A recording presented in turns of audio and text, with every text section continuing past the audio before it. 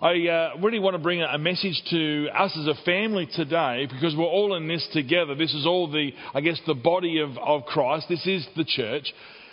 About change. And you may go, change again. I'm sorry about that. But I guess it's how we actually are positioning in ourselves of change, because, so much of life has changed. Some of it for the better, some of it for the worse. But I guess it's how we're positioning ourselves for change and how we engage with change actually means whether or not we're going to come out of this time of COVID-19 and lockdowns and society, ups and downs, actually better, bolder, brighter people, or we're going to come out of it more fearful and more worried. And I believe that it's certainly going to be the former. There are so many things which are changing, but I want to assure you right from the get-go, our God, He never changes. He is the same yesterday, today and forever, and a goodness accompanies Him at every single step that He takes with us, every single breath that we take in Him. His goodness echoes right throughout our lives. Even in the worst times, even in the darkest days, it is that goodness that is actually stepping us through and revealing the beautiful qualities of our God in us, the beautiful qualities in people around us, or even just giving us the strength to be able to keep going on with things. I'd love to read from you, if I can, Psalm 103, because we talk about this good Father, and it can be a real challenge if our earthly dads maybe haven't been a model of consistency or gentleness or even being present to us. And so often we actually see our Heavenly Father as an echo of our earthly father. And even those of us who have had fantastic dads, there is still that human element that our God, our heavenly, our creative Father, isn't limited by. And so Psalm 103, I'd just like to read a couple of verses for you, really begin to talk about this Father that we can approach who is unchanged in a season of change. In verse 8 it says, 103 verse 8, Lord, you are so kind and tender-hearted to those who don't deserve it, and so patient with people who fail you. Your love is like a flooding river overflowing its banks with kindness. You don't look at us only to find our faults just so that you can hold a grudge against us. You may discipline us for our many sins, but never as much as we truly deserve. And nor are you going to get even with us for what we've done. I can just relax. I'm going to keep reading though. Higher than the highest heavens, that's how high your tender mercy extends. Greater than the grandeur of heaven above is the greatness of your loyal love, towering over all who fear you, meaning all who respect you and bow down before you. Father, from the sunrise to the sunset, that's how far you've removed our guilt from us. And the same way a loving father feeds towards his children, that's a sample of your tender feelings towards us, your beloved children who live in awe of you. You know all about us, inside and out. You are mindful that we are made of dust. This is a Father who does not change. And how we actually are positioned for change is very much so concreted into the fact we have a firm foundation.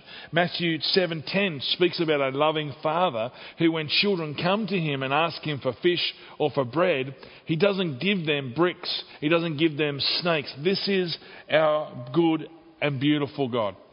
He doesn't change, but he's wanting our relationship with him to change. And I guess the question that we can ask together as a family this morning is, how comfortable are we then with a changing relationship with God?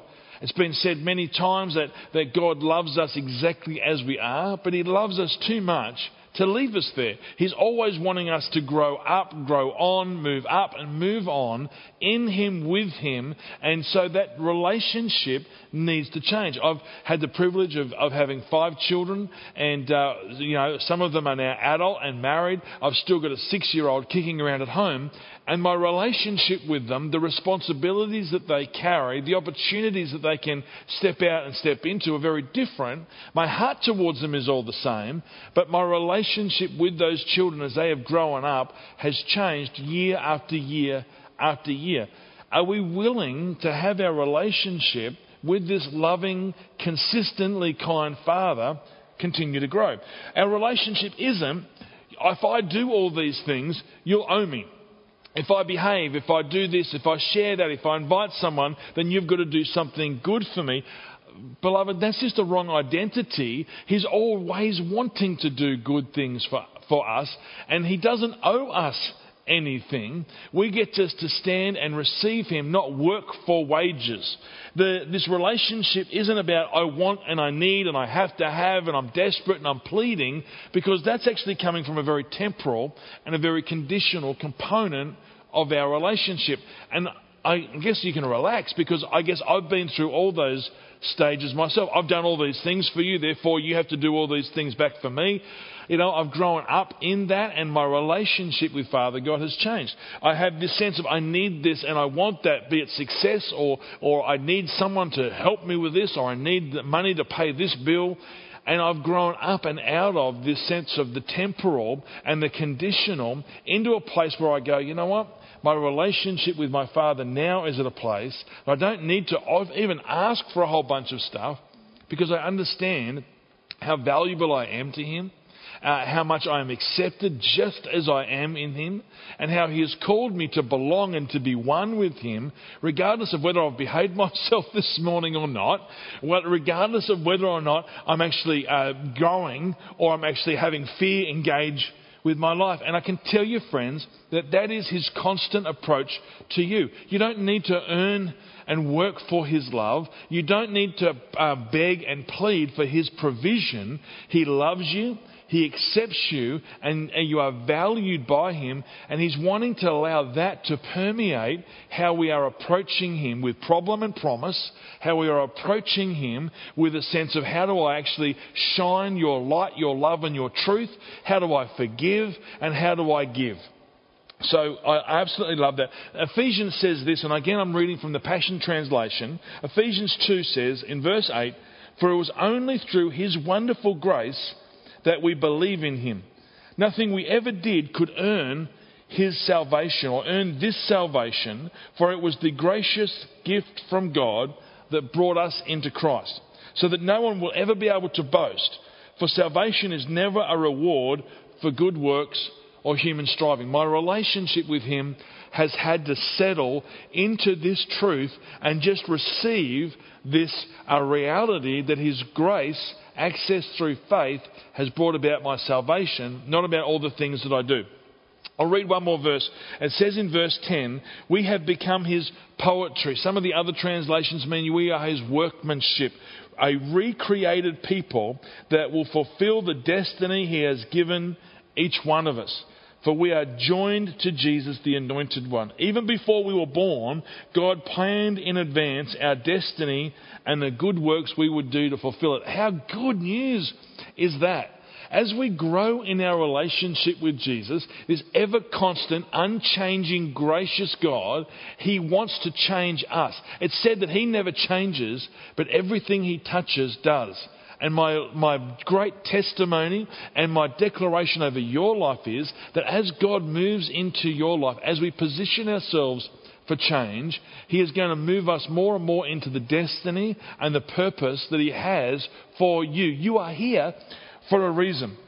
We are saved by grace. Grace could be rendered as God's riches at Christ's expense. What Jesus gave for us upon that cross means that God has lavished the riches of heaven upon us, and that is accessed through faith, not through works. And it is the goodness and it is his great joy to be able to be that supplier and be that Father for you. So we've got, things change.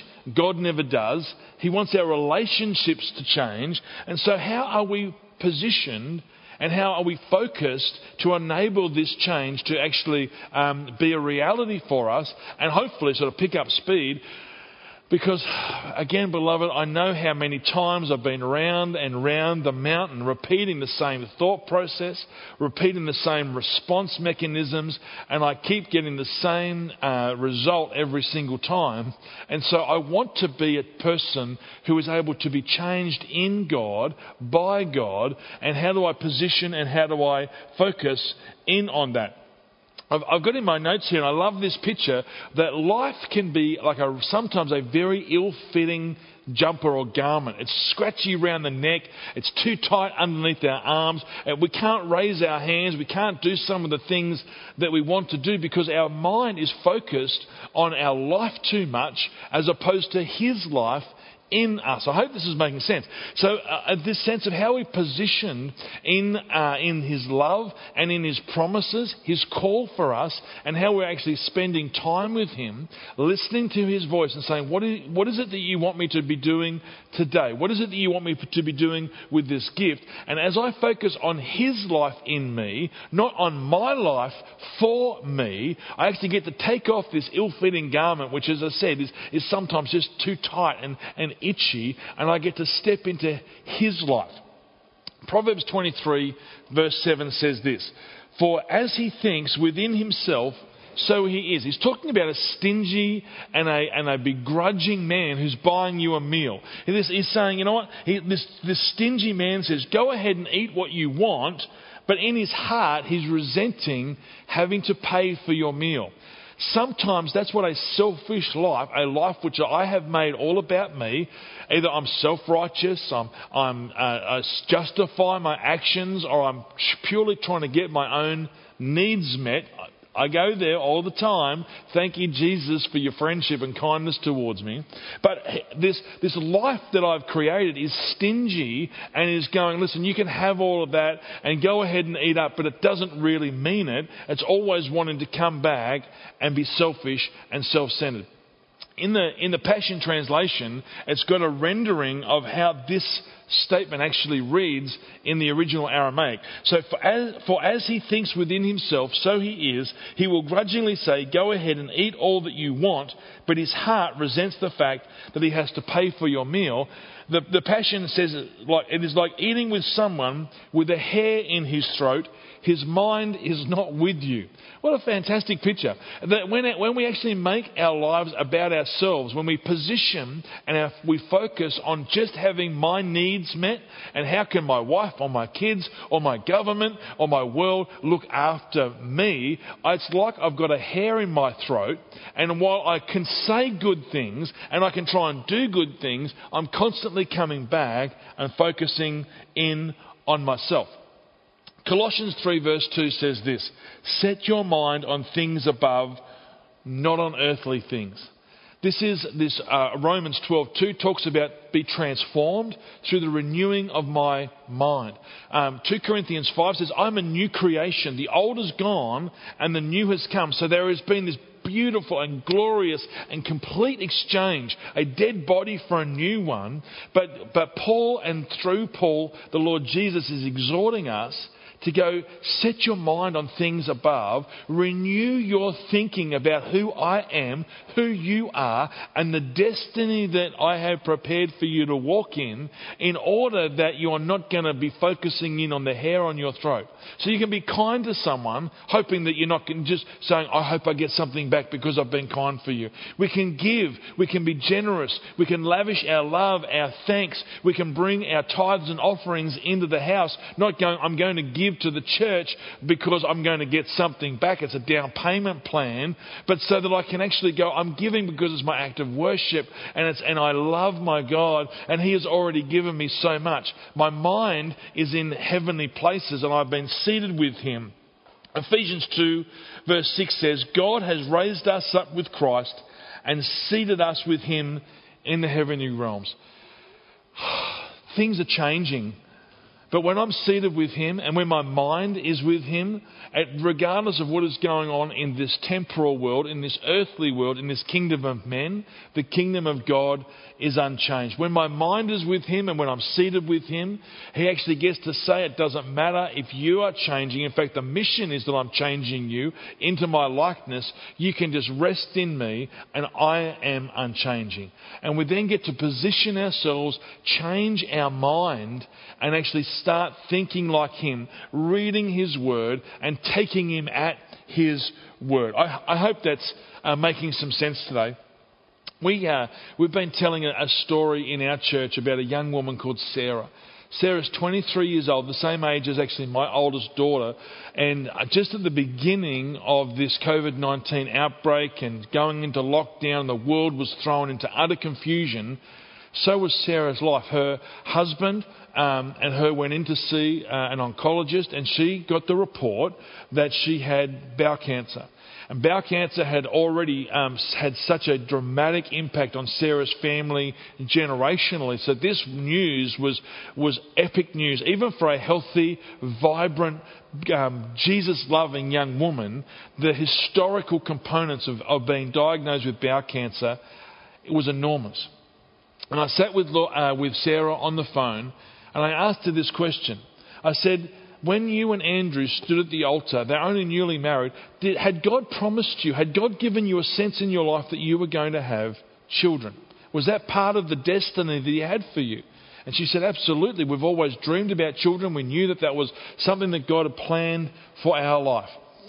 Her life had changed enormously. She gets this terrible diagnosis. And here she is saying, no, I am going to stand on the promises of God because He has given me a promise for children. I got to say to Sarah, I get it. You know what? The promise here is that, you know what? You are going to have children because God has birthed that in your heart. And the beauty is that you are going to live through this cancer because dead girls don't give birth to beautiful babies. And we were able to stand in that. We prayed about that. It wasn't the fact that there was no fear, that there was no anxiety. But Sarah set her mind and her heart on an unchanging God whose promises are the same. And we simply celebrated on Thursday night that Sarah, she had surgery. We just are so thankful for all of our frontline workers, for our doctors, for our medical teams, and for their ability to give us a diagnosis and intervene medically. But we understand that it was God who carries the prognosis. And on Thursday night, we celebrated the fact that there is zero cancer in her body, and the promises of children and a normal life still remain the same as they did simply 5 weeks ago. Isn't that just fantastic news? See, the thing is that Sarah's life has changed, our lives have changed, but God has not changed. And so we've been saying this as a church, and I'd love to give you this statement. And you know what? I would even encourage you in the statements, in the comments bar right now, as you are watching online, why don't you start to write this up saying, He is with me in the middle. You can even type that in. Jesus is with me in the middle. Why don't you declare that over your pain, over your problems, over your predicaments? Why don't you declare that over your promises that haven't yet been fulfilled? Jesus is with me even in the middle. We've been talking about life changing. We've been talking about the constancy of God. We've been talking about all the ups and downs and how we position ourselves to stay consistent in Him.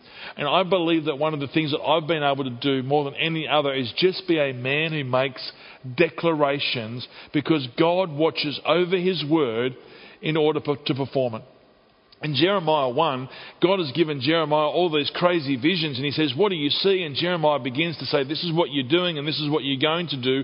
And God says this, He says, you've seen clearly because I watch over my word in order that it would be fulfilled, in order that it would be accomplished. God has got a word over your life, my friends. And He is watching over it to see that it is being fulfilled. And He is with you even in the middle. Even if you feel like so much is changing, He is with you in the middle. He has a word for you. He has a promise for you. His presence for your life is as real now online, just as it is if we were standing in an auditorium together with all the atmosphere. You just need to take Him at His word and anchor yourself into His goodness, which is unchanging.